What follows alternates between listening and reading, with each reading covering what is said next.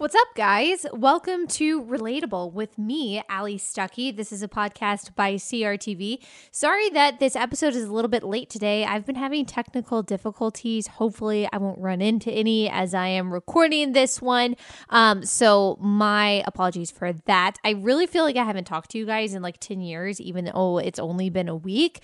But it's been a long few days. I've been traveling. I was in LA, then I was in Georgia, visiting my husband's family, which was really fun. But now I am back with you, my friends, and I really do feel like you guys are my friends. I hope that's okay. I really hope that you feel that way too. Even those of you who hate me, I feel like if we hung out and we didn't talk about politics, that you might like me and we might be friends. I don't know. Maybe you'd still hate me, and that would be totally fine. Thanks for listening anyway.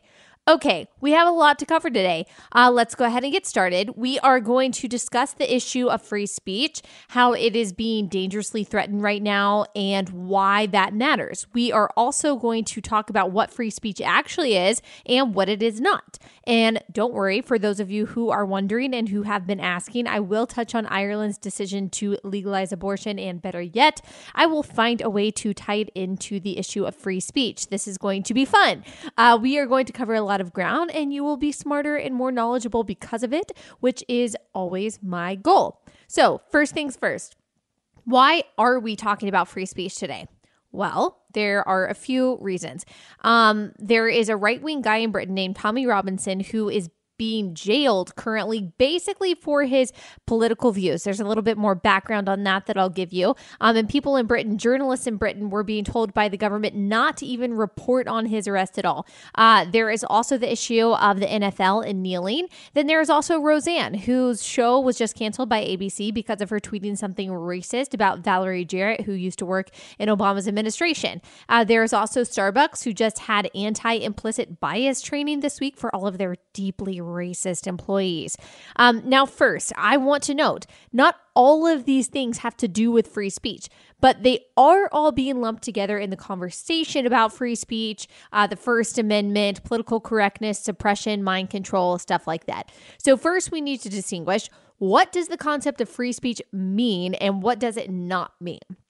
Free speech in the United States of America means freedom from government suppression or censorship of your speech. Free speech is guaranteed by the First Amendment to the Constitution, which says Congress shall make no law respecting an establishment of religion or prohibiting the free exercise thereof or abridging the freedom of speech or of the press or the right of the people to peaceably assemble and to petition the government for a redress of grievances. So Congress can't make any law that hinders the freedom of speech. Now, there have been many a Supreme Court case about what that actually means. A major one is Texas v. Johnson, for example, where the court ruled that burning the American flag is protected under the Constitution. So that's a pretty inclusive interpretation of the First Amendment. There have also been exclusive rulings on the First Amendment that usually have to do with something called the clear and present danger test, which was used in Schenck v. United States, Abrams v. United States, and Whitney v. California, for example. The court used that test until 1969. When they started using something called the imminent lawless action test. So under the clear and present danger test, if you said something that was meant to cause illegal or dangerous action, your words were no longer protected by the First Amendment. But the imminent lawless action test, the test that they still use now, says that what you say has to cause both likely and imminent illegal action for you to be protected, not to be protected by the First Amendment. This is where you get the whole you can't yell fire in a theater thing. There are also limits to the First Amendment that include defamation, like slander and libel and obscenity. But obscenity is different than defamation, just to make that clear. But proving a case for defamation or obscenity is really hard to do because the standards of those things are subjective, and so they're constantly being challenged. So not all speech is protected by the First Amendment, but most speech is. Hate speech is protected by the First Amendment. There is actually, it can be argued, no such thing as hate speech because the definition of hate is constantly getting more and more broad, or maybe it's broader and broader.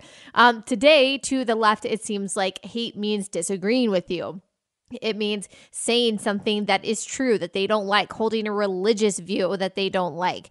Most on the left, it seems like now, would love nothing more than to ban what they deem hate speech, anything they qualify as racist or sexist or Islamophobic. But actually, it is that kind of speech that the First Amendment was set up to protect. Controversial speech. We don't need the First Amendment to protect ideas that everyone agrees on. We don't need the First Amendment to protect boring mainstream ideas. We need it to protect the offensive ideas, the ideas that are constantly being pushed to the outskirts because no one wants to hear them, the ideas that are in danger of being silenced. That is what the First Amendment is for. The First Amendment is supposed to protect this so-called hate speech. That is its whole point. The First Amendment wasn't established to actually condone speech. It was just established to protect it. I think that all people, no matter how much I loathe what they believe, no matter how much hate they have in their heart, no matter how much I disagree with them, I think that they should be able to be free to speak their mind without fear of punishment from the government. Louis Farrakhan, a racist, crazy anti-Semite who spews hate on a daily basis, I want him to have free speech. Neo-Nazis who believe all kinds of terrible things, including that women should basically be in the kitchen and who shouldn't have a right to vote, they should have free speech. These are the ideas that the First Amendment was set up to protect. Why? That's a good question. Why would the founding fathers create an amendment to protect ideas that are offensive and hateful? Because they knew that the definition of what is offensive and hateful changes with whoever is in power. So say that America didn't have a First Amendment. Say in America, Congress, that they were free to make a law that restricted certain kinds of speech. Say in 1950, every single one of the congressmen were Christians, and they said, okay, no one gets to talk about evolution. You are not allowed to say there is no God. You are not allowed to say that Jesus was not the Son of God. So Jews, you're out of luck. And also, if you get angry, you can only say gee willikers and dag nabbit. Everything else is considered hate speech, and hate speech is offensive and illegal. Would most people be okay with that? No, everyone who is not a Christian would not be okay with that, because a group of men who doesn't necessarily represent all of America passed a law based on their own arbitrary, subjective definition of what is okay to say and what is hateful to say. Fast forward 80 years to 2030. I think that I got that math right. Say we have an all transgender Congress and they say, you are not allowed to say he, she. We hereby decree that everyone can only say zoo and lou. That is what you call people based on their name tags on which they write their preferred title, Zoo or Lou, right after comrade, of course. Anything else is hate speech, and that is illegal. Would we be fine with that? No, of course not. Because again, a group of people who doesn't necessarily represent America is legislating censorship based on their own subjective standard of what is hateful and what is not. So in more realistic terms, without the First Amendment, what would be stopping a left-leaning Congress from telling us that we can't talk about Jesus anymore? That sharing our faith at work or with our neighbors is hateful, offensive, and wrong? What would be stopping a progressive government from censoring books on capitalism? More imminently, what would be stopping them from telling us that we can no longer talk about the dangers of illegal immigration? When would we be prevented from publishing material that shows the gruesome reality of abortion? Being anti-illegal immigration and pro-life are radical far-right stances these days. You think a Democratic Congress wouldn't censor those ideas if they could? Their entire business on the left is thought control through clever messaging. Of course they would. That is why we need the First Amendment, to protect ideas that the majority considers dangerous. Those are our ideas, conservative ideas now that are considered dangerous, but tomorrow the scandalous idea could be progressive. That's why this is an issue for both the right and the left to defend. The First Amendment protects all of us. So that's what the First Amendment is. That's what free speech as it pertains to the First Amendment is. Here's what it is not. It is not freedom from consequences. It does not protect you from being fired or punished if you say something stupid. You could lose your job. You could lose credibility. You could lose an award, lose your scholarship, lose your relationship. You could get banned from Twitter. You could get censored on YouTube or Facebook. And I hate social media censorship. I think it's morally wrong and bad company policy. But them censoring me is not actually a violation of free speech. When we were young, for example, in elementary school, if we talked when we weren't supposed to or said something we weren't allowed to say, we got in trouble. That wasn't a violation of our First Amendment rights. That was just, they were school rules. And as students of the school, we had to obey them. The First Amendment only prevents the government from creating a law that hinders free speech. So if a company, say, I don't know, the NFL says, hey, if you're out on the field and the anthem is playing, you have to stand. Their new policy, by the way, if you didn't know, that if you are on the field, you stand for the anthem when it's being played. If you don't want to stand, you have to stay in the locker room, but no kneeling is allowed. That is not a violation of free speech. Now, you can still disagree with that policy. You can say it's immoral. You can say it's wrong. That's fine. But it doesn't have to do with the constitutional protection of free speech. The NFL players are free to protest on their own time. But when they are on the field, they are on their boss's time. They are in uniform and they are there to play the game and entertain the ticket holders. They are not there to make political statements. Now, I will defend to the death the NFL players' right to protest. Do I agree with their protest completely? No. Police brutality is not evidence of systemic racism in the police force. Any instance of police brutality is wrong, of course, but it doesn't point to institutional racism against Black people. The stats just don't back that up. Even so, the players have a right to protest on their own time, not on the NFL's time. The NFL is a private company who is free to make their own policy. Players, as employees of the NFL, are obligated to obey that policy or risk getting punished, just like any other job. The punishment in this case with this new policy is that the team gets fined if any player kneels. So there's a lot of hubbub about that, and I understand the concerns on both sides. Conservatives want to force the players to stand and be on the field, and sure, the NFL could do that. They have the right to do whatever they want, but I'm not so sure that's some major cultural win for conservatives. That really just puts a Band-Aid on the cancer that's festering beneath the surface, which is political and racial division that's fostered a real resentment among many on the left toward our country. I'm not sure forcing the players to stand for the anthem really does much for anyone, except we get to put a point on the board. Liberals, on the other hand, want people to be free to kneel, but I totally get why the NFL doesn't want that. They don't want their games to be about politics. This isn't a time for politics. People watch football to get away from politics.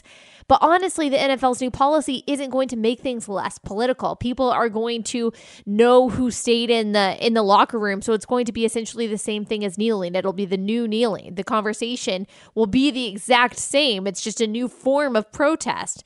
The only thing they could have done was to scrap the national anthem altogether, which to me would be really symbolic and kind of sad of where we are. We can't get along, so let's tear down the one thing that holds us all together, the one thing that unites us, no matter what our skin color is, the fact that we're Americans. But also, it wouldn't be that big of a deal because the NFL didn't have players standing on the field for the anthem until 2009, so really recently. They could still play the anthem, but everyone just stays in the locker room while the players stay in the locker room. But you know what? In 2018, I think what happened, I bet that you would have players that would run out on the field and stand for the anthem anyway to, try to prove a patriotic point. But then the question would be, okay, would the team get fined for that? And then if so, I'm sure conservatives would be mad that people are getting punished for being patriotic. And around we would go forever and ever. At this point, there might be no good answer. In my opinion, it was never a good idea for Kaepernick to use his company's time to protest a political issue. Protest it all you want, like I've said again and again, but not on your employer's time. And again, that has nothing to do with free speech or the First Amendment and everything to do with company policy. You will hear people incessantly call this a free speech issue, and in terms of the Constitution, it's not. A second issue that has nothing to do with the First Amendment, but people want to make you think it is Roseanne. Okay, so in case you guys didn't hear, the Roseanne show got canceled after Roseanne Barr tweeted something racist about Valerie Jarrett, who used to work in the Obama administration. Valerie Jarrett is Black, and Roseanne said she looks like a cross between the Muslim Brotherhood and Planet of the Apes. Yikes. Of course, this is racist. it sounds racist anyway. Now, and this is not defending Roseanne at all. I just think she could be this kind of crazy and loopy. I honestly wouldn't be surprised if she didn't mean it as racist. She might have really just thought that she was commenting on her appearance and didn't consider race. I mean, Roseanne is a liberal. I don't think that she is actually a racist. But even if that wasn't her intention, no matter what, I mean, it was stupid and it was wrong. And this was actually just one tweet among a lot of other apparently controversial tweets, according to ABC. So this is not the first time that ABC got complaints about this regarding Roseanne. Now, if you don't know, the reboot of Roseanne showed Roseanne as a Trump supporter, which was a really big deal because Trump supporters were never seen on sitcoms. So conservatives embraced her. Some did, not all, including me. I didn't embrace Roseanne because I've never really probably seen a full episode of Roseanne. I remember it being on TV, maybe like for a little bit when I was younger. I never liked it. I just think it was kind of nasty. It's not my humor. It didn't reflect my family's values. Now, did I appreciate during the reboot, when it was rebooting, the slight ideological diversity that we were seeing in the mainstream? Yes. Did I find it interesting that the show did so well and had so much support despite Hollywood acting like Trump supporters don't exist or that we don't watch TV? Yes. But Roseanne, the character and the person, they're liberal, like I said. I just think that the show was degrading, that it wasn't funny, that it was inappropriate. I didn't watch any of the new episodes either. But of course, because Roseanne was a Trump supporter, a lot of people who probably felt like I do actually about the show, they embraced her anyway. Sean Hannity was about her. Now he has since said that her comments were wrong. Trump called her to congratulate her. Trump also tweeted this morning, Wednesday morning, that there's a double standard at ABC. And it did kind of seem for a while like she was joining the right. She was tweeting in support of Kanye West. She followed me on Twitter, LOL. She actually started liking some of my tweets a while ago, which I remember thinking was funny at the time. But listen, homegirl be crazy. She crazy. David French had a good short summary of this in National Review where he summarized all of Roseanne's insanity over the years. And there's really no denying the fact that she is a conspiracy theory loving Looney Tune. She might, I don't know her, be an otherwise good person. I think probably a lot of people love her, but she's a little bit of a Looney Tune, guys.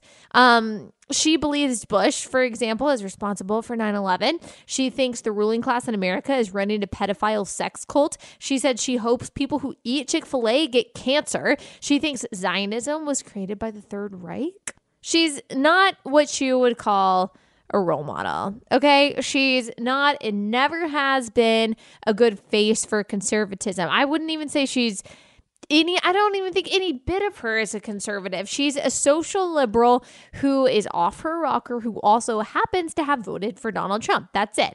I totally get, though, that conservatives desperately wanted someone in mainstream pop culture that was fighting for them, which is why people jumped so quickly on the Kanye train. But she never represented conservative values. We can't be that desperate, you guys. If we never have true conservatives in Hollywood, who really cares? We don't need that. And we've actually prided ourselves many, many times on not needing that. But anyway, once again, the conversation on what Roseanne said has centered on free speech.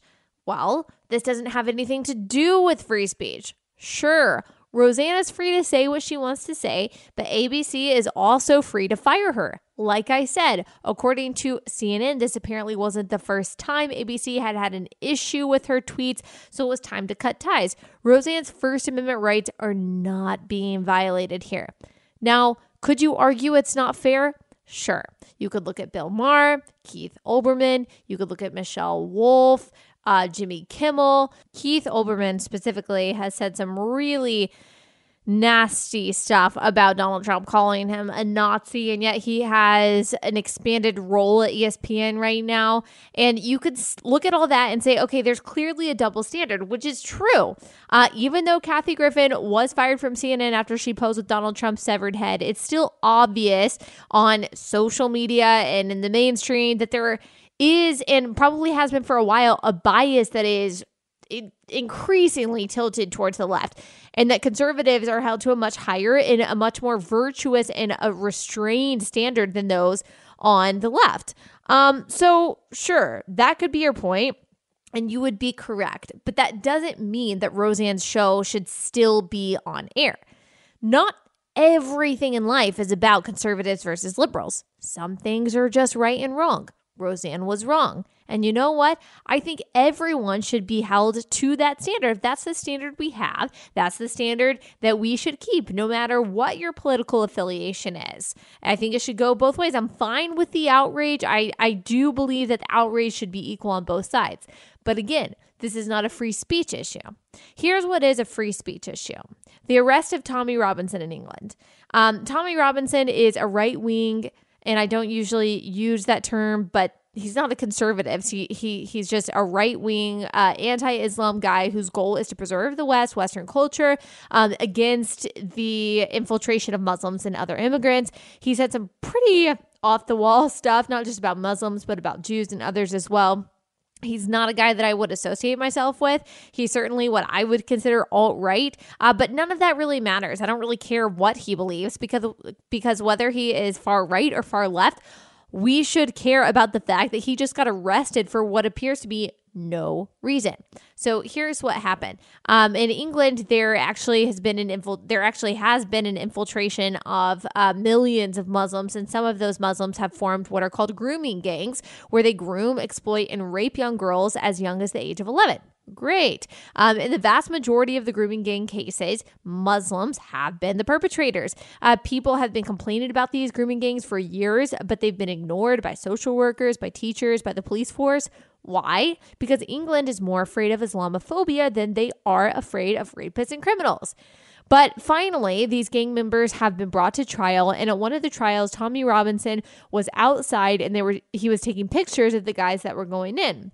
And because of that, because he was taking pictures, he was swarmed by police and taken to jail. I am not joking. I am not exaggerating. That is really what happened. I am serious. He took pictures of the guys going into court. I think he was trying to even interview them as they were going in, and he got arrested.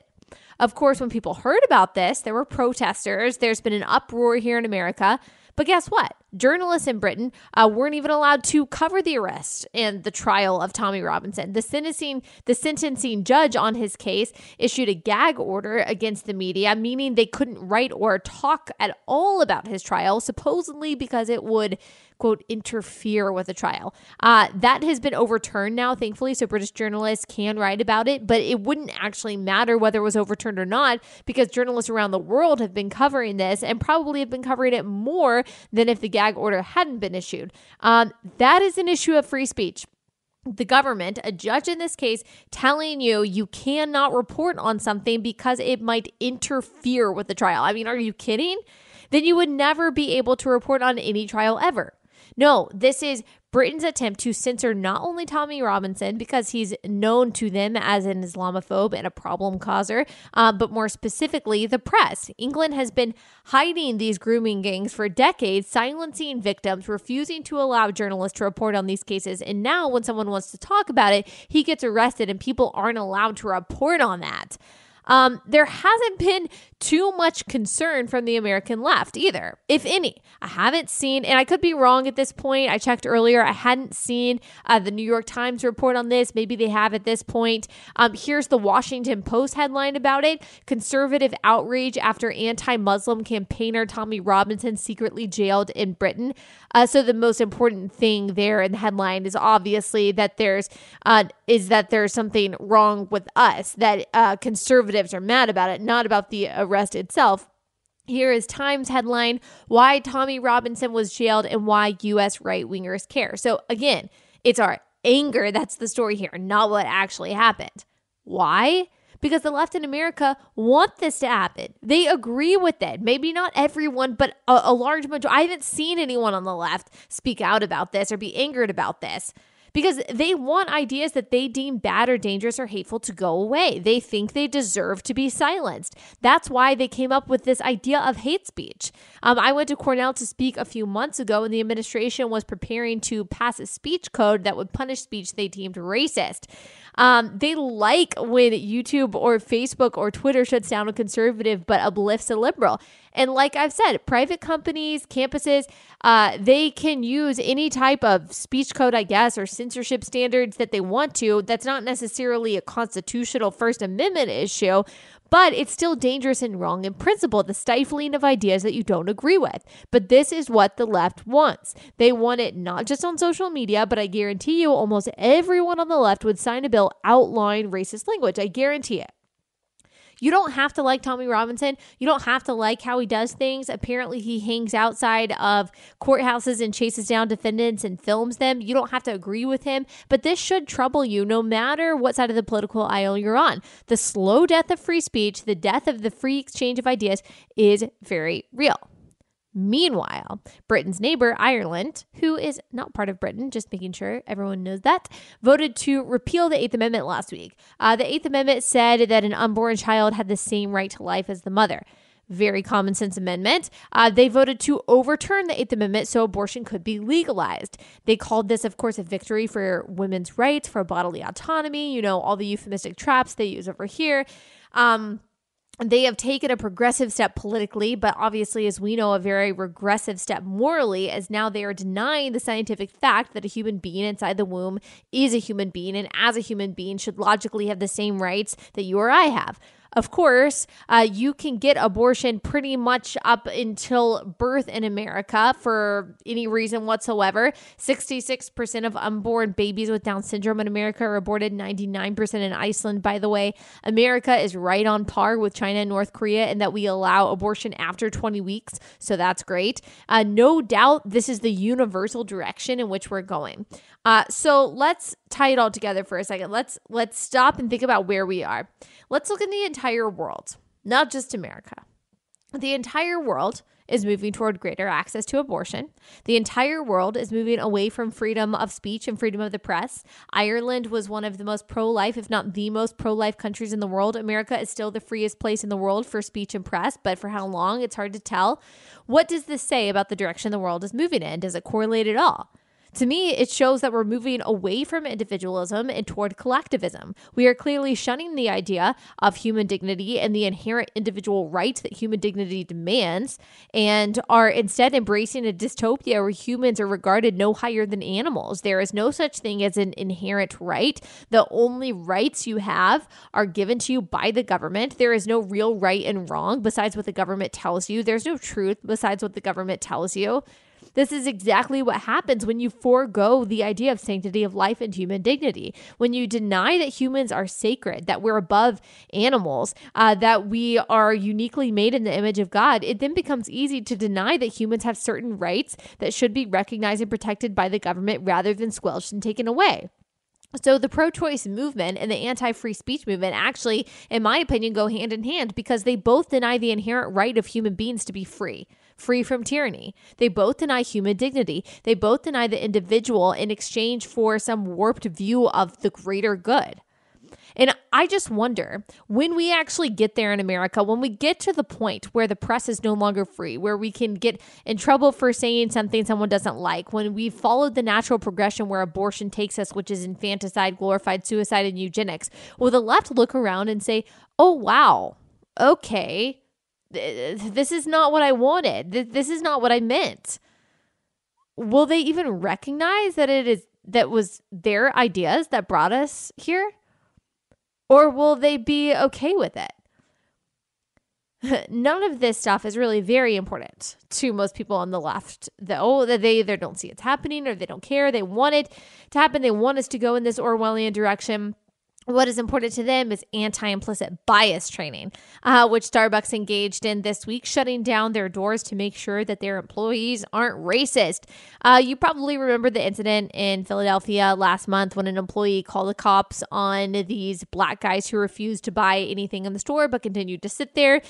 This employee, by the way, who told these guys to leave or called the cops, is a flaming liberal, probably as SJW as they come. Since then, there have been protests outside Starbucks for how racist they are. So, of course, they closed down their stores Tuesday to do anti-implicit bias training. What is this training? I don't really know. I think they show you pictures of people of different races and ask you how you feel about it. And if you're not in love with every single one of them, then you're probably racist. The truth is, this isn't going to drive out racism from the human heart or from any one of these people. There's no study to show that this actually works. This is an expensive PR stunt. It's virtue signaling. It's political correctness, which in its worst form, it's not always bad, but in its worst form is an enemy of free thought and freedom of speech. We've really got our priorities backwards, guys. But that's what we can expect from here on out, I think. And I don't just say that to be negative. I think that that's just true. There's no evidence that the world is going to get better before Jesus comes back. In fact, it's going to become worse. People are going to keep demeaning human dignity. They'll continue to deny that truth exists. They'll continue to deny any kind of morality or goodness. They'll continue to shun God, which is really the center of all of this. And this is not to say that all liberals are evil and all conservatives are good. Not at all. But it is to say that most of the progressive agenda is one that drives us further from virtue and godly values into moral relativism and godlessness, without a doubt. One final point on this topic. Memorial Day was this weekend. I hope you guys enjoyed it. I did. I tweeted over the weekend that we went to church on Sunday morning and that I was thankful for the rare privilege of getting to worship Jesus without the fear of punishment or persecution, all because of the sacrifices that men and women have made for our freedom. And it was just funny, some of the comments that I got saying, this is not a rare privilege and you're being dramatic. Stop acting like a victim. Clearly, these people don't know anything about the rest of the world. I am not a victim, but there are people throughout the world who are. Freedom of religion, also protected by the First Amendment, is not sewn into the fabric of most countries. I'm not just talking about freedom for Christians to worship, but for people of all faiths. People don't realize how uncommon that is and how good we have it. In fact, religious freedom has been in the news this week because Secretary of State Mike Pompeo released the 2017 Religious Freedom Report. He said in the report, documents across 200 countries and territories report violations and abuses committed by governments, terrorist groups, and individuals. For example, I'm going to give you a string of examples here. For example, in Russia, the missionary activities of Jehovah's Witnesses have been criminalized and labeled as an extremist organization. Now, Jehovah's Witnesses teach a false gospel, but they're not extremists. They're the opposite of extreme. They don't even celebrate Christmas. A few years ago, Russia imprisoned an academic who specialized in religious studies for 32 months. That's Russia, not the Middle East, not China, Russia.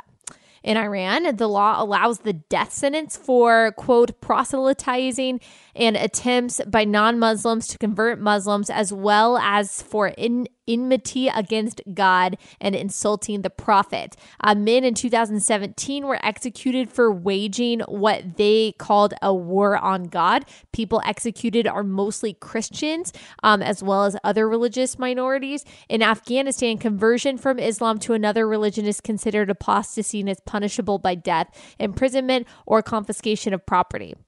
Neighboring Pakistan continued to enforce blasphemy laws whose punishment ranges from life in prison to death sentence for a range of charges, including defiling the Prophet Muhammad. The report says that at least 50 individuals were imprisoned on blasphemy charges, at least 17 of whom had received death sentences.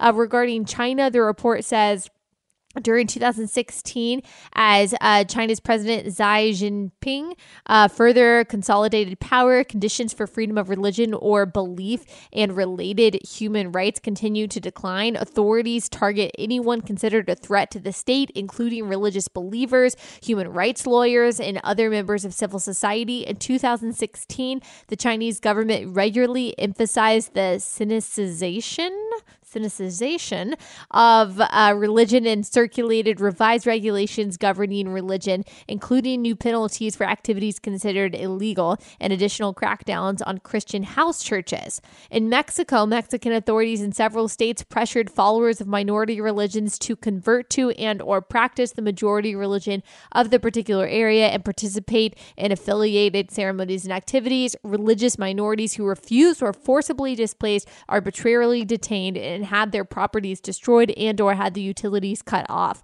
Mexican state and federal authorities frequently failed to intervene in these cases, creating a climate of impunity. So those are just a few instances. You can go to uscirf.gov and read this report for yourself. The point is, the First Amendment is rare and extremely unique. It is a right that millions in the world do not get to enjoy. People are not free to say what they want, print what they want, worship how they want. We in America are freer than any country in the world, especially in this regard. And it is because of the men and women who have fought and died to protect our freedom to live and speak as we please, which is exactly what Memorial Day is about. So let's summarize all of this. First, Ireland shows that the pro-abortion movement around the world is moving farther than 10 years ago we ever would have thought. Second, free speech is either dead or dying in every part of the world, as the Tommy Robinson case shows. Third, freedom of religion is either dead or dying in many parts of the world, as the Secretary of State's report shows. We used to think that these kinds of human rights atrocities were exclusive to the Middle East and China, but that's just not the case anymore. Like I said before, America is right up there with China and North Korea when it comes to abortion rights. England routinely restricts the freedom of the press. Russia, who is not a part of the West, but is certainly not a developing country, is included for the first time on the United States' list of countries who routinely persecute people for their religion. What this tells me is that the value of the individual is decreasing rapidly around the world. In some places, it's always been very low, but in other places, it's dropping. And when that happens, individual rights are seen as obsolete and are taken away. And when individual rights are seen as obsolete because of a denial of human dignity, the government has room to take over and become tyrannical.